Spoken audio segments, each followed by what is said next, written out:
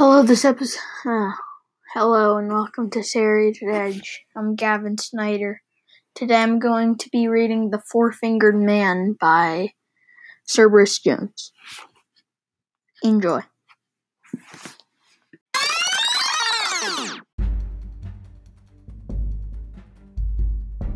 Okay.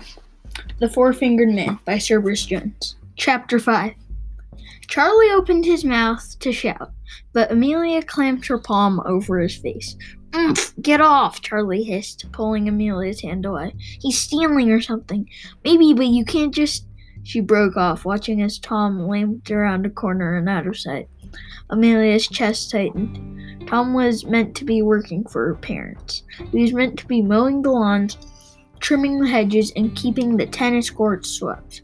He was not meant to be letting himself into the hotel and prowling around the guest quarters. She tried to be logical, and she could not give way to the anger swirling inside. He could just be doing some repair work, she whispered. Maybe there was a pipe in the room that needed fixing or something. And where were his tools, said Charlie. And why was he being all sneaky about it?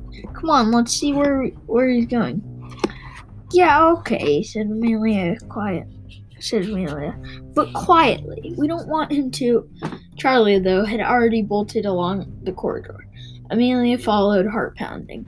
They ran past a dozen or more closed doors before the corridor turned, and they were in the servants' end of the wing. Here was the linen cupboards, a storeroom for brooms and mops, and the start of the narrow stairs that led down the back of the hotel. And Tom. His hand was gripping the banister, one foot out in space and ready to descend. He stared at the sight of them. None of those gold-tooth flashing smiles now, just a glowering, one-eyed scowl. Amelia and Charlie stopped abruptly. Then Charlie said, "What are you doing sneaking around up here?" Amelia thought that was brave, but also extremely rude, seeing as Charlie had never actually met Tom before.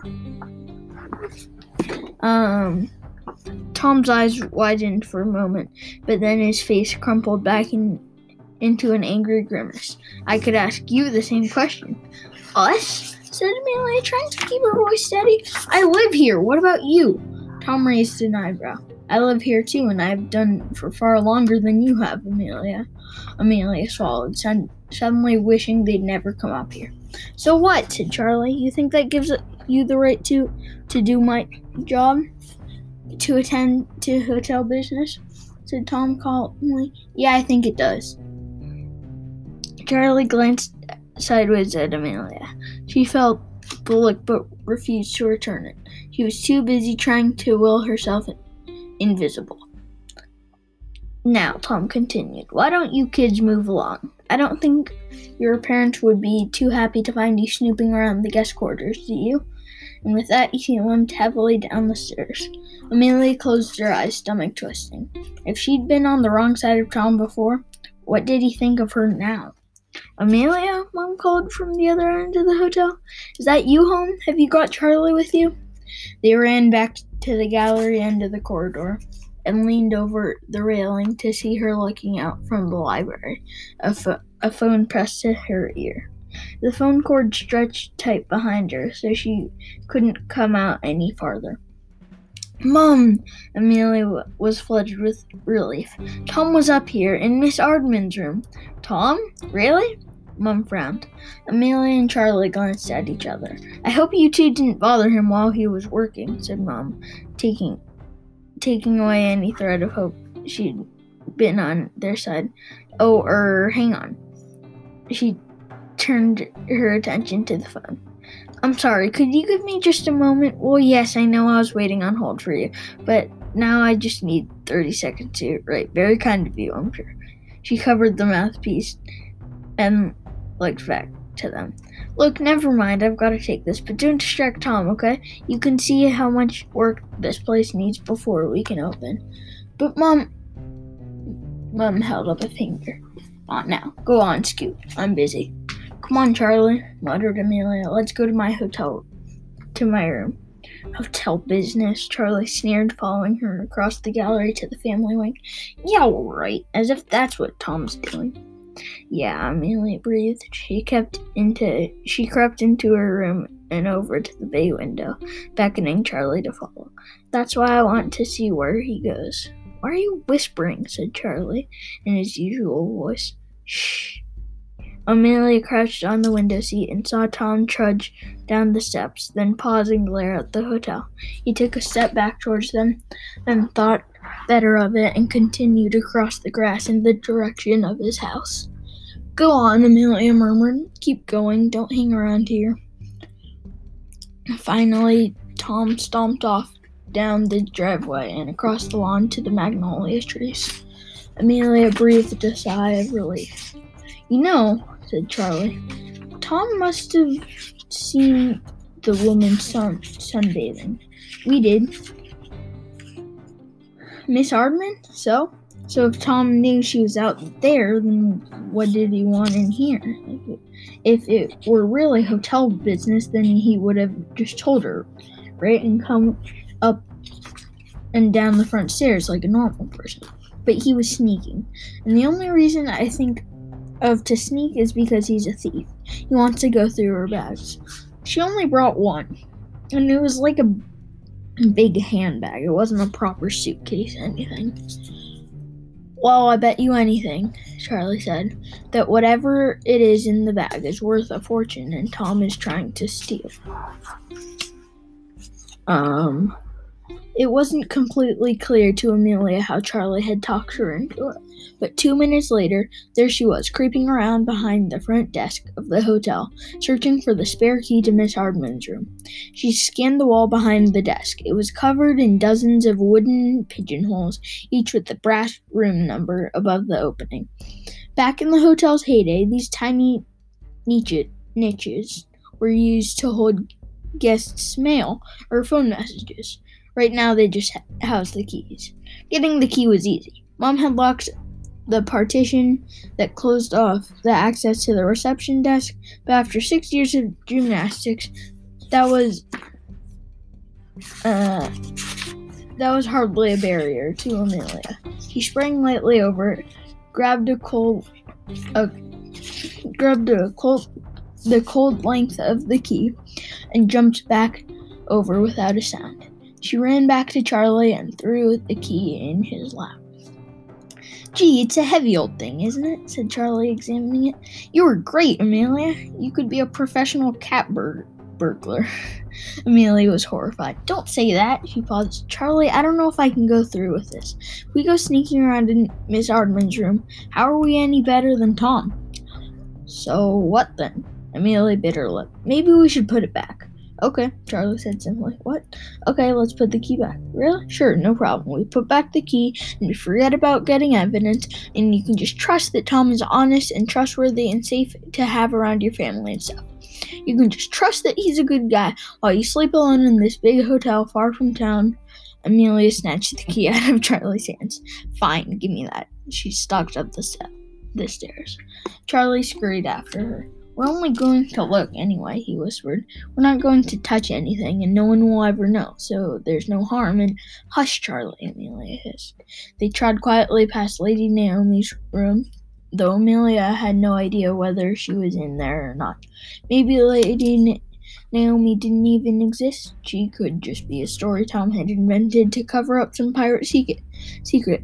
Amelia considered it a very bad time that Charlie's silly pirate theory was starting to feel at home in her brain. Charlie nudged her. We could get the key to that room next. Amelia didn't even bother to say hush this time. They walked past several more doors until they came to the room Miss Hardman was using. Amelia knocked quietly. There was no response. Housekeeping! Squealed Charlie in a piercing falsetto voice, pounding on the door with his fist. Be quiet! Whispered Amelia, her voice shrill with fear. But when no one answered, she had to admit she was glad Charlie had checked too. She must still be outside, said Charlie. It's safe to go in. Amelia had gripped the key. She told herself they had to do this, that Mom and Dad were so convinced Tom was trustworthy. The only way they were going to convince them otherwise was if they found some hard evidence he was up to, well, whatever he was up to. She took a deep breath and unlocked the door. Inside, the room was empty. It was better than a lot of the other rooms on this wing, but still shabby, dusty, and musty. Amelia wondered again why anyone would come to stay in this dump. "Look at that," Charlie whispered, stepping past Amelia and into the room. On the dressing table, where hairbrushes and vases of flowers would usually be, was a small glass tank. Like a fish tank, but not for fish. This tank was filled with enormous, glistening centipedes. The room was so quiet, Amelia could hear the sound of their hundreds of legs as they crawled over one another. She turned away, trying not to gag. "Just find the bag. Is it still here?" Charlie didn't answer. He was pacing towards the enormous canopy bed at the far end of the room, a funny look on his face. "Do you feel that?" he murmured. "Feel what?" said Amelia, moving to join him. Then she paused, a strange sensation washing over her as she approached the bed, like a gust of warm spring air. She glanced over at the window, but it was shut tight. "It's coming from here," said Charlie, and crouched at the foot of the bed. He dragged out Miss Arden's little case. "Wow, it's warm. Touch it." Amelia knelt beside him and put a hand on the case. It was definitely warm.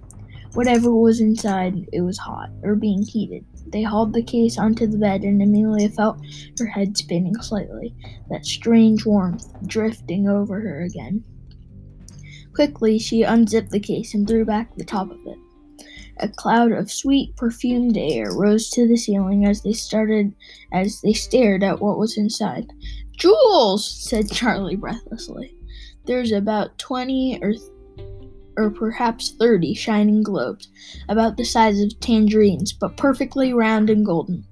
At first, Amelia thought they were reflecting the light that fell on them, but as she leaned closer, she realized that the jewels themselves were shimmering. Light was glowing from them. She was too mesmerized to check Charlie's face, but she heard him sigh. "Wow." Amelia leaned even closer, so close that the jewels warmed her cheeks. She smiled with happiness just to see them. As she breathed in their delicious fragrance, she was filled with a wonderful knowledge that if she could touch one of those jewels, just hold it in her hand for one moment, she would never feel sad or worried or lonely or angry again. As she gently reached out her hand, the jewels seemed to reach back to her. They wanted to be with her. They wanted her to have them. Amelia heard Charlie laugh with joy beside her. And then, as her fingers tingled with anticipation, she suddenly felt a massive, vise-like hand seize her by the shoulder and jerk her back from the jewels. It was so fast and rough that Amelia lost her balance and fell to the ground in shock, blinking. Charlie stumbled and fell beside her. A voice, raw with anger and danger, roared over them. "How dare you!" That is a crazy end to a chapter. So we are done for now. See you tomorrow on Serrated Edge. This episode was written and produced by Gavin Snyder. It was narrated by Gavin Snyder. As always, if you would like to support Serrated Edge, please subscribe wherever you listen. Tell a friend about us. I'm so tired of saying this. Send in an audio recording. Sorry I'm being so boring about this lately. Whatever. Send in an audio recording. What else? Make a poster. I don't know. Have fun.